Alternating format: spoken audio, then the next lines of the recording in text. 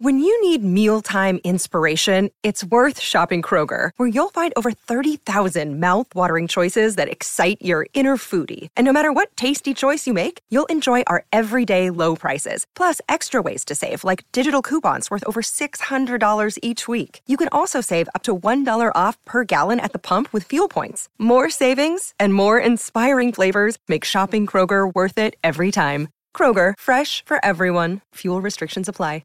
Another day is here, and you're ready for it. What to wear? Check. Breakfast, lunch, and dinner? Check. Planning for what's next and how to save for it? That's where Bank of America can help. For your financial to-dos, Bank of America has experts ready to help get you closer to your goals. Get started at one of our local financial centers or 24/7 in our mobile banking app. Find a location near you at bankofamerica.com/talktous. What would you like the power to do? Mobile banking requires downloading the app and is only available for select devices. Message and data rates may apply. Bank of America N.A., member FDIC. We're going to have to turn that TV off. Well, I can't talk. Whenever Tiger Woods is on, I don't do anything for fun. Do you want to repeat the rips just so he can hear you now that he's back engaged? I missed him completely. I don't even remember what it was. Talk about being under the influence. Oh, and right. Judd every day. For Kenny, ripping Judd is like breathing. He doesn't even remember. That's actually pretty true, though. That's not a rip. Yeah, it wasn't. It's just factual. That's all exactly it was. Right. Good point. We are celebrating on this Throwbacks Thursday a very special 20-year anniversary, gentlemen. Ding, ding. And Chip's hanging out, too. The 0-1. Swung on. He's going to get it. Popped out to right field. O'Neill near the line. He makes the catch. David Wells. David Wells has pitched a perfect game. 27 up. 27 down. Baseball immortality for David Wells. And the Yankees win. The Yankees win. Golic and Wingo stole a little of our thunder with this like an hour and a half ago, but Chip, welcome to the show. Yeah, thanks for having me. Hi, Chipper. Where were you in 1998? I was in Chicago. I just moved to Chicago. Because I think all of us were at like multiple years into this Twins futility stretch. Yeah. Culminating on, what's the date, I guess, May 17th, 1998, with a lineup of Matt Lawton, Brent Gates, Paul Molitor, Marty Cordova, Ron Coomer, Alex Ochoa, John Shave, Javier Valentin, and Pat Mears. John Shave at third base is my favorite, I think. Such a bad lineup that David Wells, according to his 2003 autobiography, Perfect I'm Not, retired all 27 batters despite only sleeping 1 hour the night before with bloodshot eyes, monster breath, and a skull-rattling hangover, still half drunk, because he went out with the Saturday Night Live cast in New York and partied till 5:30 in the morning. So was that a getaway day lineup? Yeah. What was that? Yeah, that might have just been a standard Twins lineup in those days. Here's the problem.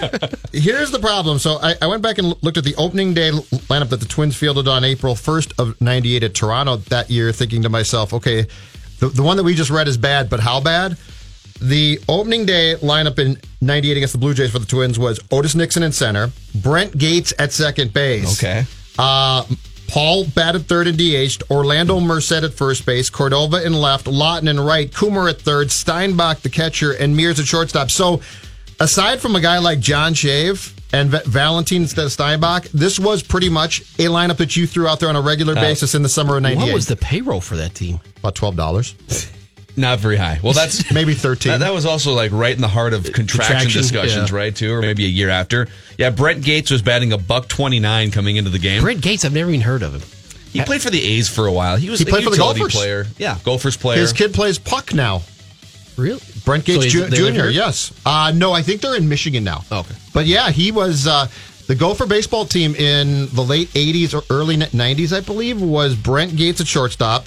Brian Robbie, who went on to play for the Twins as well, I believe was at second base. And the catcher, Dan Wilson, who played forever, who was fantastic. But Brent Gates was a great college player who had a long pro career. I wouldn't say great.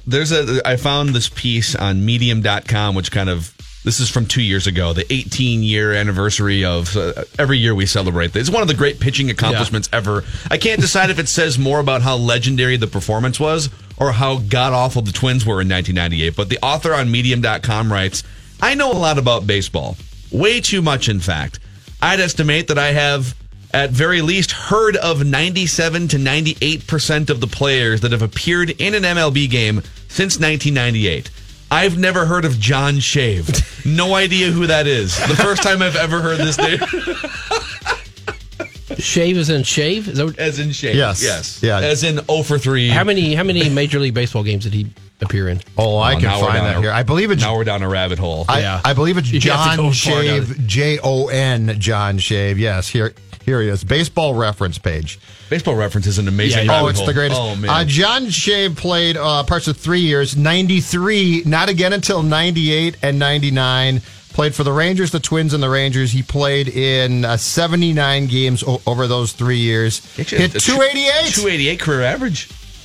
Not too shabby. But he was late 90s. He became your sort of typical Twin. Let's give him a chance. Yeah. He'll play for $3. Let's give him a chance. It is hilarious how you go back, and with the Twins, I just think back to some of those. I covered that beat for like 4 years, the first 4 years of Target Field. And in the moment, you kind of knew in like 2012, the way that we think back in the 90s to these random bad Twins players. Man, do you remember Scott Stahoviak, John Shave, right? In the moment, you're thinking, we're going to say that about Luke Hughes, aren't we? We're totally going to say that about, Yes. yes, absolutely. PJ Walters is going to be a punchline in like 5 or 6 years from now. At what point do you think David Wells at that night said, boys, I got to pitch in a few hours. I got to wrap this up. He didn't, I guess. Apparently, like the way he reminisces about it, he kind of knew. Yeah, he knew that he was He's being pitching against John irresponsible. Shave. But They as got long John as I Shave. can- I'm good. As long as I can pitch Another on Paul round. Molitor. I'll be okay. Yeah, Brent Gates is batting second. All right, Jaeger bombs. Let's do some Jaeger bombs. Who are some of the like when you think back, Chipper, to your time, like growing up watching sports? Do you have those random teams or moments that stick with you? I Like, grew what up are with the things- Braves. The Braves, right? Biff Pocoroba. I mean, Wow. Biff Pocoroba, So Daryl it was- Cheney, right? yeah, it was Biff Pocoroba, Glenn Hubbard, Rafael Ramirez, Claudel Washington, my guy Horner. Yeah. Those teams. But I would say kind of the guy who fits that it was Biff Pocoroba, right? Were you a Braves fan in Oh, yeah. 1991? Oh yeah. How, So what was Chip Scoggins doing when the Twins shattered your heart in 1991? I was in school in in Tennessee, and so obviously that was we all grew up Braves fans when they were just horrible, right? Everybody loved Murph, and and so I think just the fact that they weren't god awful, that you're just happy that they were on that stage, and Because they went worst to first too. People talk about the Twins going worst to first. The Braves went worst to first in 1991. and then for them to win it, was it the 92 or In 91 World 90, Series. yeah. Well, but then the Braves went to the World Series what year? Did they win it? oftentimes. Yeah, They won it in like 1995. Yeah, so we With grew up in Cleveland. the because I was just out of school then.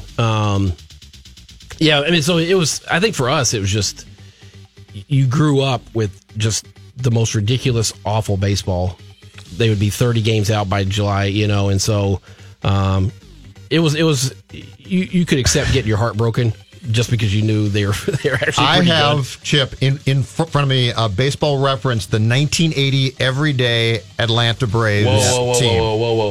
Hold on. Let's make this official. All right. If we're going to really dive into this, let's. This is glorious. All right. Because we'll do the lineup game on So this did show. Glenn Hubbard lead off?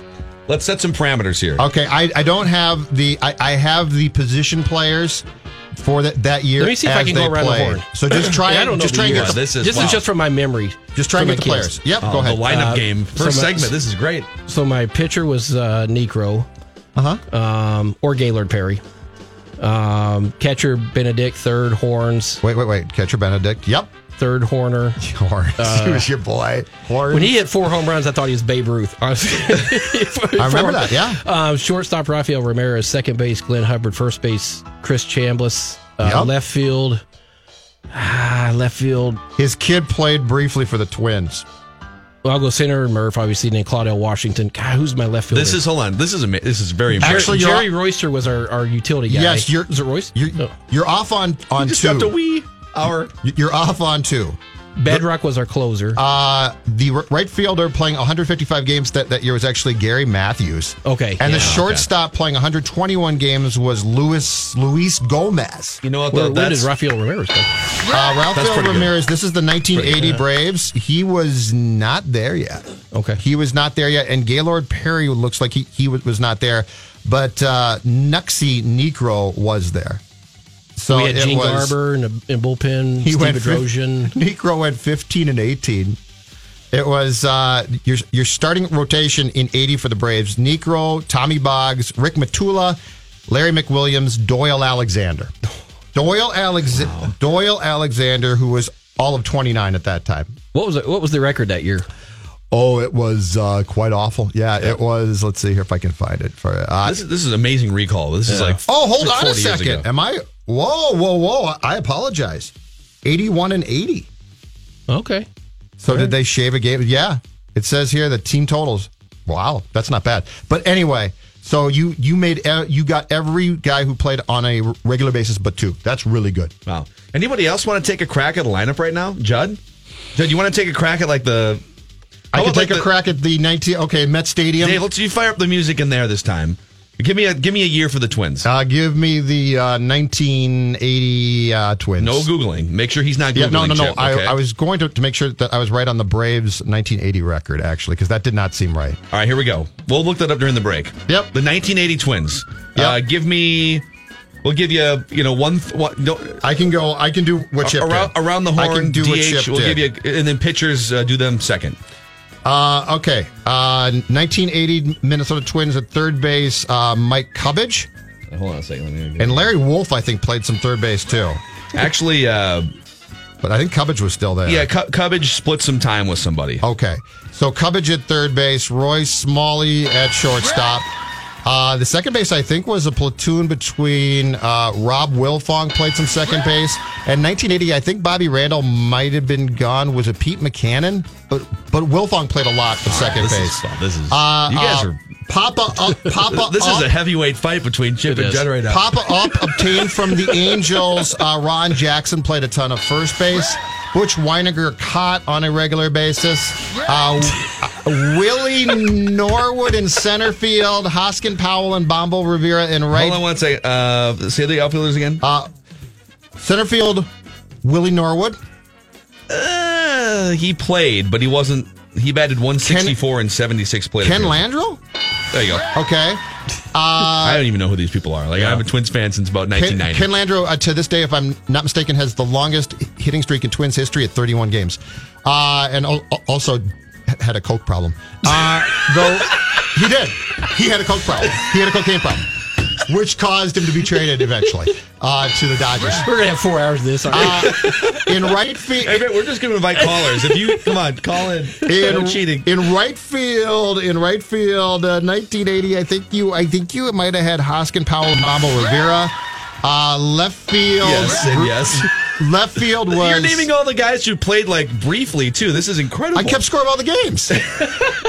You've named 5 bench players. I got already. A scorebook full of this stuff. You want to go to pitching? I think you got all the other guys. I didn't get left field, and I want to say, was it Rick Solfield played a bunch of left field that season? Great. Rick This Solfield is like we should charge admission to this right now. This is great. This really was just off the top of the head, right? I mean, this is. Oh, I'm not looking at it. He doesn't have his. No. In fact, I'll show you what I'm looking at. This is from 40 years ago. Standings. All right, keep going. Pitchers. There were 6 starting pitchers who made at least 11 starts for the Twins. This is going to be difficult. It's going to be very difficult, but I'm going to give it my best shot. Jeff Zahn in 1980. So difficult. Left-hander. I think he pitched opening day, the home game, which was a gorgeous day at the Met, if I'm not mistaken. My parents took me.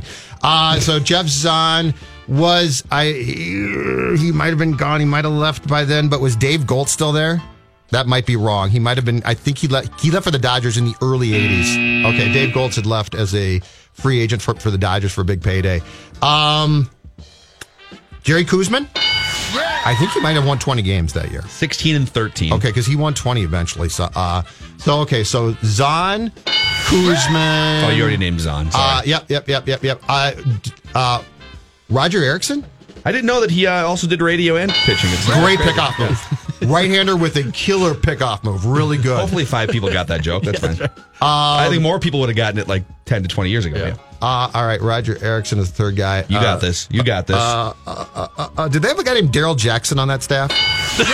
Also was actually the first Twin with a drug problem that we found out about. Yes. Oh, yeah. Which drug? I don't know, but he went to rehab because the Landreau coke problem came out later, I believe. Was the last guy? Did the last guy make a ton of starts, or did the next guy make a ton of starts? Yeah, there's actually 3 guys. You have a 16 starts, 11 starts, and 9 starts. If you want to take a crack here, With Gary Serum on that staff? Nope. All right, you got one more strike. This is amazing already. Yeah. I mean, this is ridiculous. 1980 was. I'll give you a hint on one of them. All right, hold on. Fernando Arroyo. Sorry, I just went to the wrong page, but that is correct. Okay. Yes. Arroyo, I believe. If you can get the last pitcher, well, just give me one of the other pitchers. I think Doug Corbett was on this. Was the closer. Thank you very much. Thank you very. You know what? I'm going home. Yeah. I can't. It's all downhill from here. Exactly right, Chipper. You set the pretty bar good. high. That's pretty good. I feel like mid '90s to late '90s Cubs growing up watching WGN. I mean, the Twins are. Yeah, like a lot so of would that be the Sean Dunston?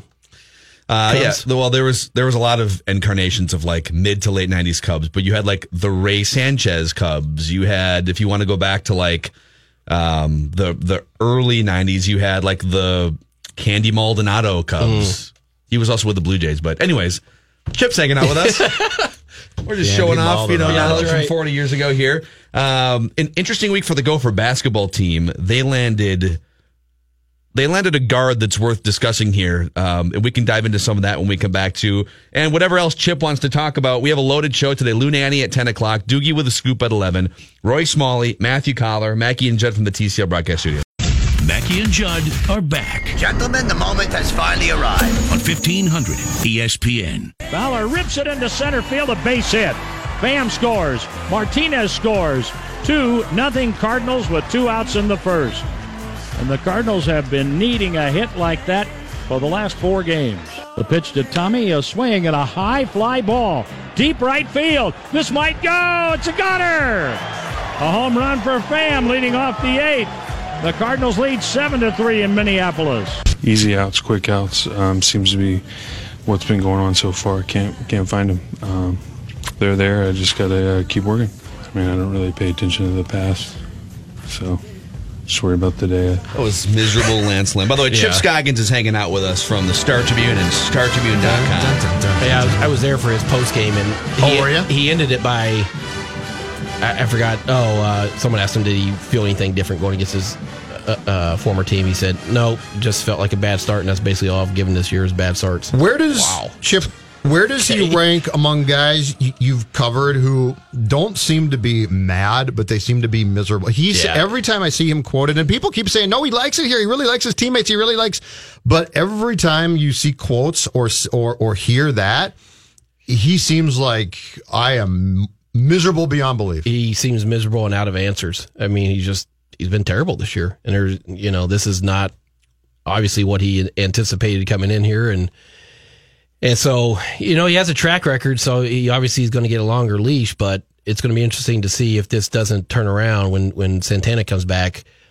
To me, he's got to be the guy that, unless something else happens in the interim, he's just not, you can't keep putting your team in a hole like that. And those first 2 innings yesterday were just painful. Well, it took like 2 hours. He threw 80 pitches. It was, like there's so much Mike Pelfrey to him, even sort of like their physical appearance. They look a little bit alike, and whether it's just like sweating profusely after 3 innings and then the game takes an extra hour longer than it should because they're on the mound.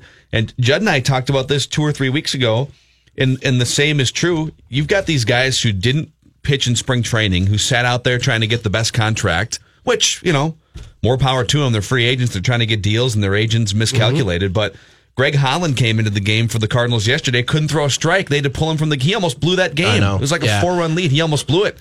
And that was one of the best relievers in baseball last year. So if you don't take the opportunity to sign, maybe take a little less money and sign early, get those 45 days of spring training in. Like, you're just going to jump in and face lineups? All right. And that's the thing. I was talking to Derek Gould, who's my college buddy. He's the beat writer for the St. Louis paper, and he'd actually talked to Lynn a couple days before his start when he got in, and that's what Lynn told him. And I think they underestimated. When you're a veteran, you probably think, okay, I can get up to speed. I can ramp it up pretty quickly. But I think maybe he underestimated how much you really need that spring training time to to work through arm issues and maybe soreness, and then get, so you're at when the season starts, your arm's in the shape that you want it to be, and maybe he's fighting through some of that he otherwise would have gone through in spring training. Yep. And mentally, it's got to be tough, right? Because he thinks to himself, I'm going to hit the market and I'm going to get a 4-year fat contract. I'm going to turn down the Cardinals offer to me, which was, I believe, $3 million more than he got from the Twins ultimately. And I'm going to get this big fat contract.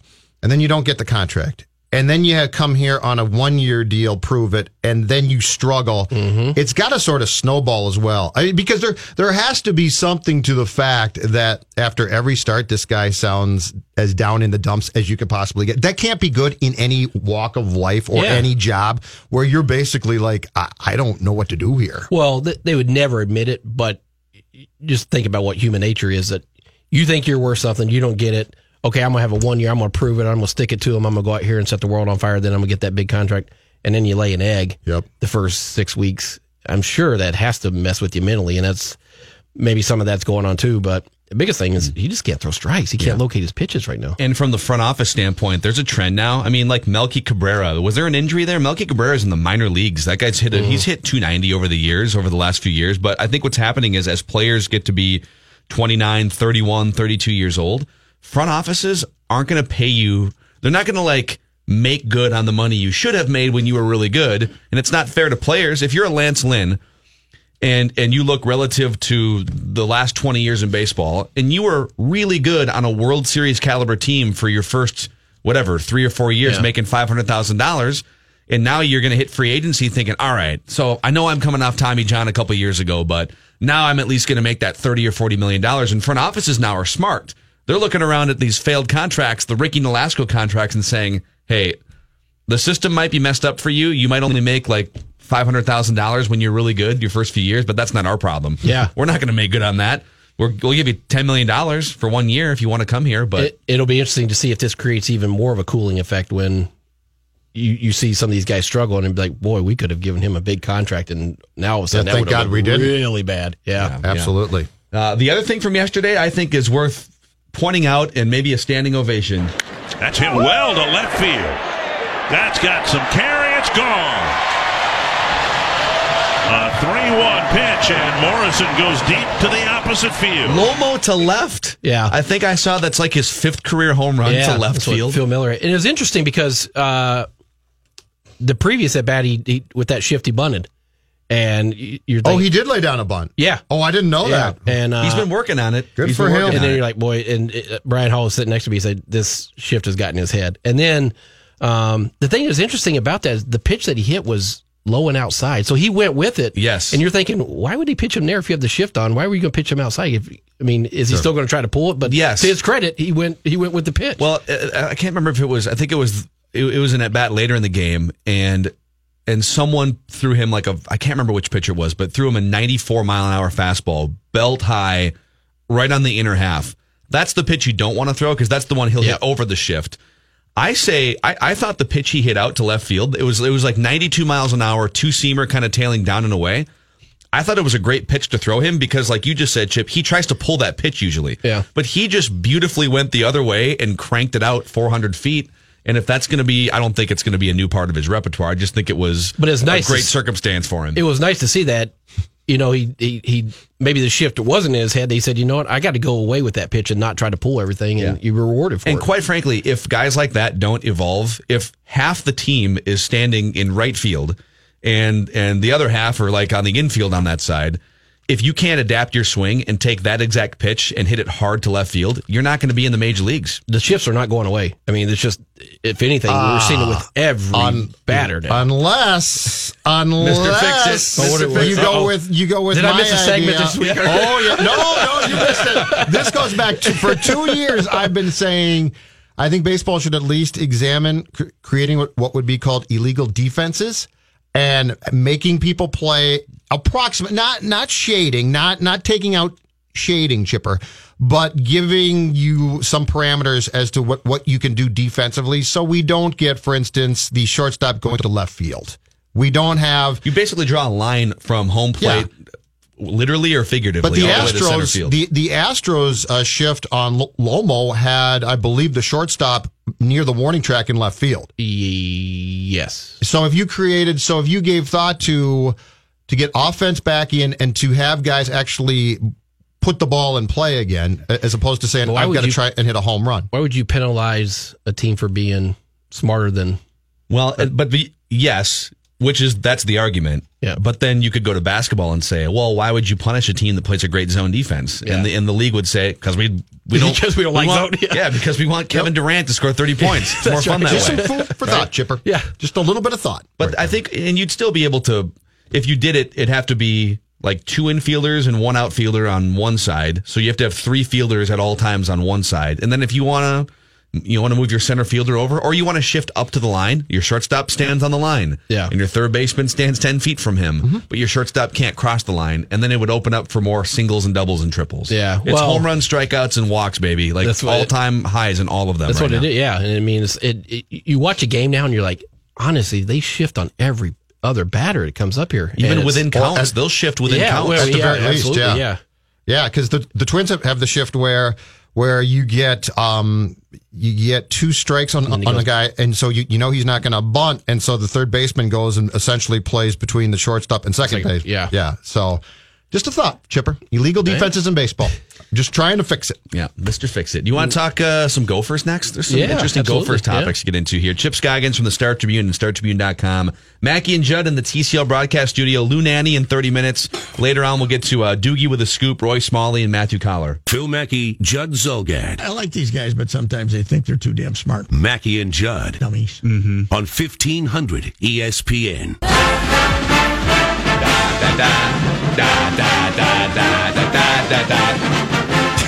We got Chipper in here. I remember when's the last time the Gophers played UW Milwaukee? Was it last year? They played them in the non-conference, I want to say, in the last couple of years. A couple of years ago. Yeah. A couple of years ago. I don't think they played them when they had last. Springs? Yeah, it might have been. Yeah. Springs he transferred from Milwaukee. Yeah, right? Yeah, so I just remember, and this happens with like 3 or 4 of the non-conference teams that are maybe, like sometimes this happens with South Dakota when the Gophers play teams that are in the Midwest and they've got these sniper shooter guards that are just out there and maybe they're not going to get a bunch of rebounds, but they're just going to knock down threes. And I think, when's the last time the Gophers had a great 3-point shooting team? Like Nate Mason could hit some threes and McBrayer can get hot sometimes, but by and large, you can pack the paint and make the Gophers try and beat you from long range. Yeah. So I thought it was interesting when this news came out earlier in the week that Richard Pitino landed a senior grad transfer from UW Milwaukee, 6'4" guard Brock Stoll, 13 points a game the last 2 years, 38% from 3 the last 2 years, 5 rebounds, 3 assists, and he'll help you in that backcourt if you don't really trust Isaiah Washington and where he was at last year as a freshman. Yeah, I like it. Yeah, and I had talked to Pitino after the season, after I got back from the Olympics, and just in talking to him, you could tell he was pretty determined to get a grad transfer. And just because, you just have Washington there, and he needs more veteran presence around him. I don't think you just want to cut the team loose to Isaiah Washington after 1 year, and they just need more experience in the backcourt at the point guard. And so I think it's a great move for him, for Washington, for the team overall, and they needed to, when you're losing Nate Mason, they needed some veteran presence in their backcourt, and so they lost some guys, obviously, through different ways, graduations, expulsions, but I think Pitino's done a pretty good job of going out and getting some transfers to add to that the 3 guys he has coming in from in-state. Hey, Chipper, from your talk with Coyle last week, I think you did the column for the Sunday Strip. What do you sense Coyle's feeling towards the basketball program is now? Because he came in here and got the review coming off that disastrous year, if I'm correct, and then saw a very good year and then saw a downturn. So is he patient right now? Yeah. Is he eager? What's the expectation? Tell you, excuse me, I can tell you unequivocally he's a Richard Pitino fan and thinks he's a good coach. As he even told me, I didn't use the whole quote, but he said, I'm comfortable, I'm confident in Richard. You don't just all of a sudden lose or forget how to coach. And he like a lot of people, and it's the truth, that when you lose that many players off one team, impact players, you're just going to suffer. Now, the one thing where you could maybe criticize him is his bench, and that's where they've had some recruiting misses, and so they didn't have enough Big Ten caliber players to come off. Would they have 7-man really rotation to start the year? Even if you had, so they were thin, and so that's where some earlier misses left them vulnerable. But I can tell you, Mark Cole is 100% supportive of Richard Pitino and thinks he's a good coach. What did they learn from the Lynch situation, do you think? Because it wasn't, in terms of like lessons learned? Yeah, because I wouldn't say that they completely blundered it, but it also probably could have been handled in retrospect in a different way. Yeah, than they did. Yeah, those things are so hard because, from my understanding, the way the process works, and maybe I think they've changed it since, but they basically say, hey, your player's being investigated by the Office of Equal Opportunity. There's a investigation going on, but they can't give you any other information at that point, and so you don't know. Now you go to the player and say, hey, what in the heck is this? And so obviously they know more than probably what they would ever let on, but I don't know that they would look back and say, we missed anything in the recruiting process. Maybe they, I don't know how hard. That's what people are claiming, right? I don't know how hard they dug into the reasons why he flamed out at his first school. And that's what's tough, because a lot of there was, and that story is now several months in the rearview mirror, and so it's not top of mind for people anymore. Yeah. But I remember one of the main criticisms was, okay, this is not behavior that was unknown to people even in high school for Reggie Lynch, and so or at his old college stop. So if the Gophers were doing their due diligence, people were saying that they never even would have brought Reggie Lynch in, to which I say, all right, if I'm an athletic director and I'm a college coach and there are no criminal investigations, there's no criminal activity, he doesn't have a record, like an arrest record, right? Maybe there's some bad behavior, but I feel like as a coach and an AD, okay, we can bring him into our system, and ideally, he's going to be a good fit, and we can mature him. And that's where the entire athletic department has been a failure for 2 decades. And they just have a culture of bad behavior and miscues, and that's where it's hard. Where, like you said, if there's not arrest record or a case history there and it's just and I'm just speaking in general, you hear, he's sort of kind of on edge there. He's not the greatest guy in the world, but nothing criminal. But just you have to keep your thumbs on him. You guys, that's a hard area, because then you say, well, we'll put him in a good culture. We're surrounded with the guys we have in our locker room. We'll have more structure in place for him. So that's where you're a little bit roll the dice, and sometimes you get burned. If he goes somewhere, this is the problem too. If you're a coach and where fans you have to be self-aware here as a fan. If that guy goes and plays somewhere else and doesn't have any legal troubles, and you finish with a worse record than otherwise if you would have brought that player in, guess what? You're not going to be able to say, well, so we thought there was some questionable behavior there, and so we passed on this guy, and now our team sucks. Okay, you're fired, right? Yeah, it's hard. It's easy if you go say, okay, this guy he's been arrested for sexual assault. Well, we're just going to pass. We're going to mess with him. But like you said, if it's if someone's telling you, it's just, there's something about him, it just seems like he's on edge, there's potential for, him stepping out of line. Mm-hmm. That's the one where coaches just have to say, it's a gut. You're around him. I think if you're a coach, you say, well, I think we can control this, or I can't. That's the hard area with this. And sometimes it blows up in your face. And obviously Reggie did. So as far as Coyle goes too, what's his next step now? Because I didn't realize until I read your column that he had made so many changes. Yeah. Like, I knew that there had been coaching changes, but it was somewhat like 6 since he got here. Yeah, 6 of the 21. So as far as stability goes, is he close to where he wants to be now? Is it still in flux a little bit? Yeah, and I don't know all the sports kind of where they're at contract wise, and some of the minor sports, But yeah, I think he's got the coaches he wants in place. And the thing that's interesting to me that just stuck out is, forever when Gophers have a search, whereas football is like, and this is not a knock on Jerry Kill, because I like Jerry Kill, but he was like their 5th choice. Yep. I'm not sure Richard Pitino was their first choice. So you normally have to get told no however many times, 3, 4, 5, whatever, and then you wind up with the coach. Well, I give Mark Cole credit, because whatever you want to think about PJ Fleck, he was a known name at that time coming off that season, and that was his first choice. He made a push. He went and got him. Motzko, that was his top choice. He went and got him. Lindsey Whalen was his top choice, and so you mean he didn't need to use a search firm to find Bob Motzko and Lindsey Whalen? Yeah, and I love the fact he does not. I talked to him about that, and he said, "I love that." The thing he does is he has a folder and it has Excel sheets in it. He didn't show me, but he just said, "Hey." And he has a list of coaches, and he constantly moves around. It's like, hey, if I have to fire a guy or if someone leaves or whatever, these are people I'm going to go after. And he's constantly juggling those lists. And so he felt like he was prepared, that he knew who he wanted. He said he said, I'm not going to sit here and say I would never use a search firm, because he thinks there's some value sometimes, especially if you're maybe not familiar with the sport or not, there's for whatever reasons.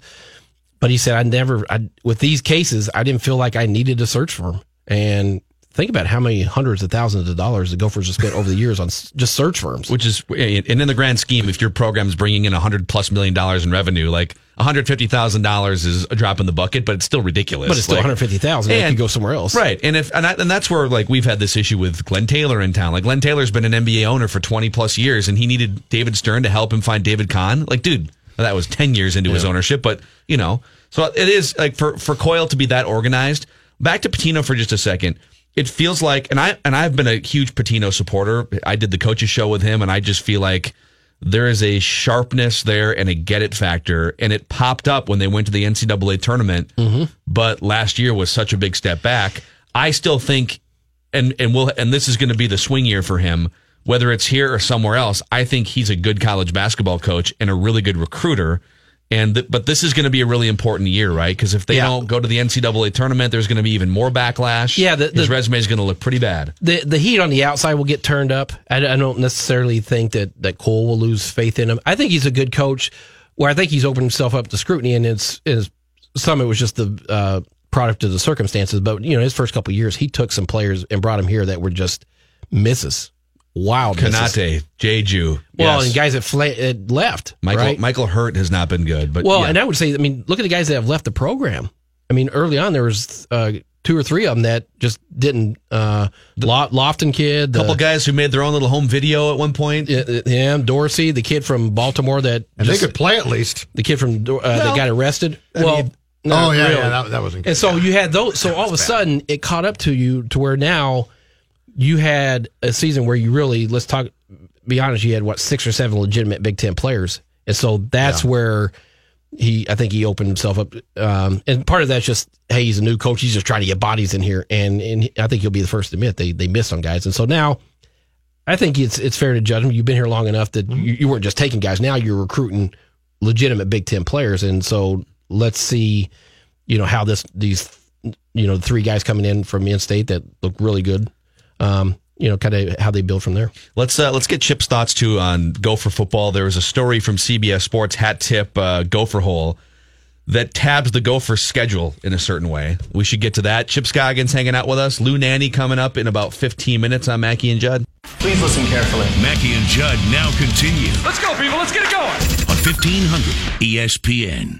The 4th annual Town Ball Classic returns to Target Field Saturday, May 26th, presented by 1500 ESPN. And the Minnesota Twins make plans to attend and help raise money for the Twins Community Fund. The day kicks off at 10 a.m. with the Class B game. That's followed up by Class B and Class A action to wrap up the day. All the games broadcast here on 1500 ESPN. And if you want to get down to the ballpark, tickets are $10 and good for the entire day. For more info or to purchase your tickets, head to 1500ESPN.com, keyword Townball. Chip Scoggins hanging out with us, Star Tribune, StarTribune.com. And a hat tip to Gopher Hole. Dave found this on the Twitter sphere from Gopher Hole. And if you haven't checked out the Gopher Hole podcast, a lot of good stuff from the last few months. Nadine Babu, Daniel House. But they have deemed the Gophers football schedule the easiest in the conference for the 2018 season. Now, the last time the Gophers had the easiest schedule in the conference, they fired a coach after the year was over. Yeah, they didn't do much with it. No, they did win 9 games with the bowl win, but they lost 4 in the regular season. And if you look at it, this is where the timing of where they're at as a program doesn't match taking advantage of a schedule like this, because they're just not ready to win 10 games. But they get 3 games in the non-conference against New Mexico State, Fresno State, and Miami of Ohio. All at home. So they should win those games. Yep. And then you don't play Michigan State. You don't play Michigan. You don't play Penn State from the East. You do play at Ohio State. And at Wisconsin. Yeah, which both those teams are going to be good enough to get to the playoff. I mean, I assume those go by what record last year, or are they breaking down rosters and all that? I don't know. But it's to me, it's harder than it was last year, the schedule, when you look at it, because you're adding Ohio State back, and now you're going to Wisconsin. And so, but I keep coming back when you have a first year starting quarterback. It's not going to be. No idea what it you're won't going to be get. pretty. You have no idea what you're going to get. So last year they didn't get Ohio State at all, right? No, they didn't get Michigan last year. So it gets slightly tougher than that. But I'm with you. I think this is going to be about what they'll win all the non-conference games. Win a couple of conference games. Well, yeah, but I'm just saying, freak out if like they go 4 or 5 wins, 4 wins, maybe. Well, they're going to get 3. Yeah, they should get 3. Are we going to freak out if they win 5 games? Are people going to call for PJ Flex? I know they did last year. I know Royce may. They did last year. What are you talking about? You're going to enter the season with expectations attempting to be managed as much as possible, though. Well, then he's done that from day one. PJ has not short term. People only latch onto the long term thing, which I'm fine with long term expectations and bravado. Yeah, but that's where people are like, well, he's promising national championships and they can't even beat Maryland. It's like, well, he's not promising a national championship in 2018, bud. Yeah, I feel like they go around and around with people on this because we live in this just Twitter world where you want it to happen. And part of that, and I told PJ that when you're that bombastic and that out front, yes, and ESPN's coming to watch you, people equate that with I'm promising something right now.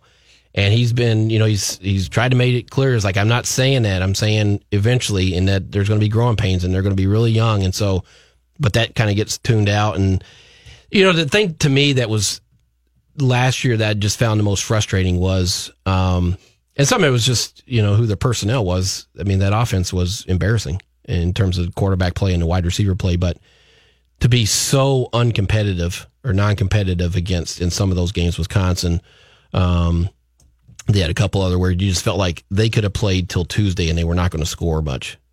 They just didn't have the personnel. And so they'll be younger this year. You hope some of these guys he brought in are more talented.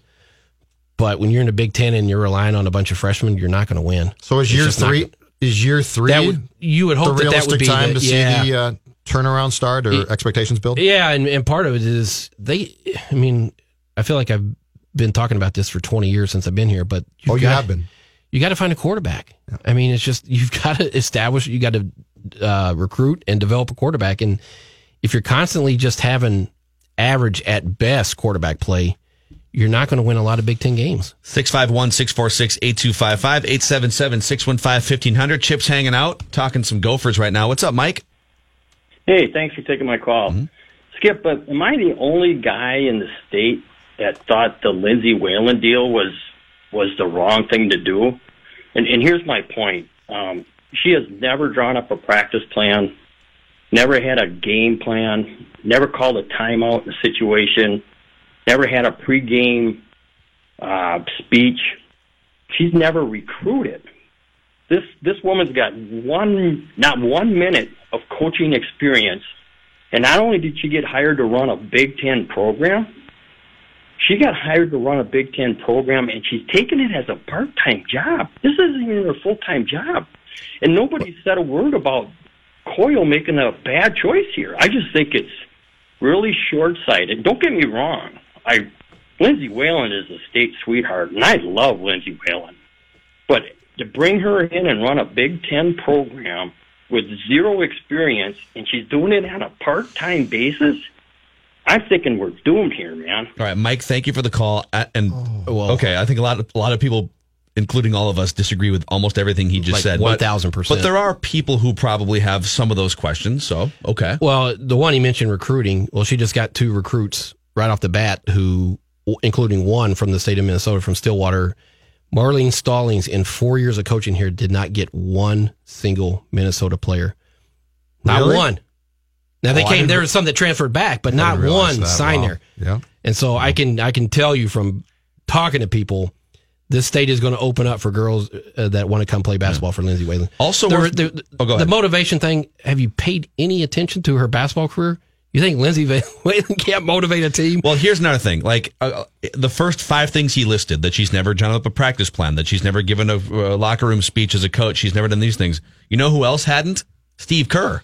Yeah. Steve Kerr is one of the 3 best coaches in the world. He has a great roster. Well, and Cheryl Reeve wouldn't have given her a ringing endorsement if she thought, she might not be good. The only thing she has to learn is the administrative part, that there's things that come up when you're a college coach that come across your desk that you probably thought, oh my gosh, I had no idea I even had to deal with this. But in terms of the basketball thing, you think she doesn't know how to draw up a practice plan? Come on. I mean, seriously. And plus, this is, to me, it's a great move. This is the first time in my life that I've been excited about this program. This hire, does she need to learn stuff? Absolutely. Probably she does. And she's going to learn. Are there going to be mistakes? Absolutely. There will. But Mark Coyle has taken a program which has been successful, and that's great. And he has hired one of the most popular, brightest, as far as I can tell. And winners. If she's not qualified for the job right now, I'm confident she will be. So this to me is a great idea that I never saw coming. Yeah, she's also, just like to pull back the curtain a little bit. So she's been a weekly guest on our show on Mondays for the last 2 months, and this was before she took the Gopher basketball coaching job.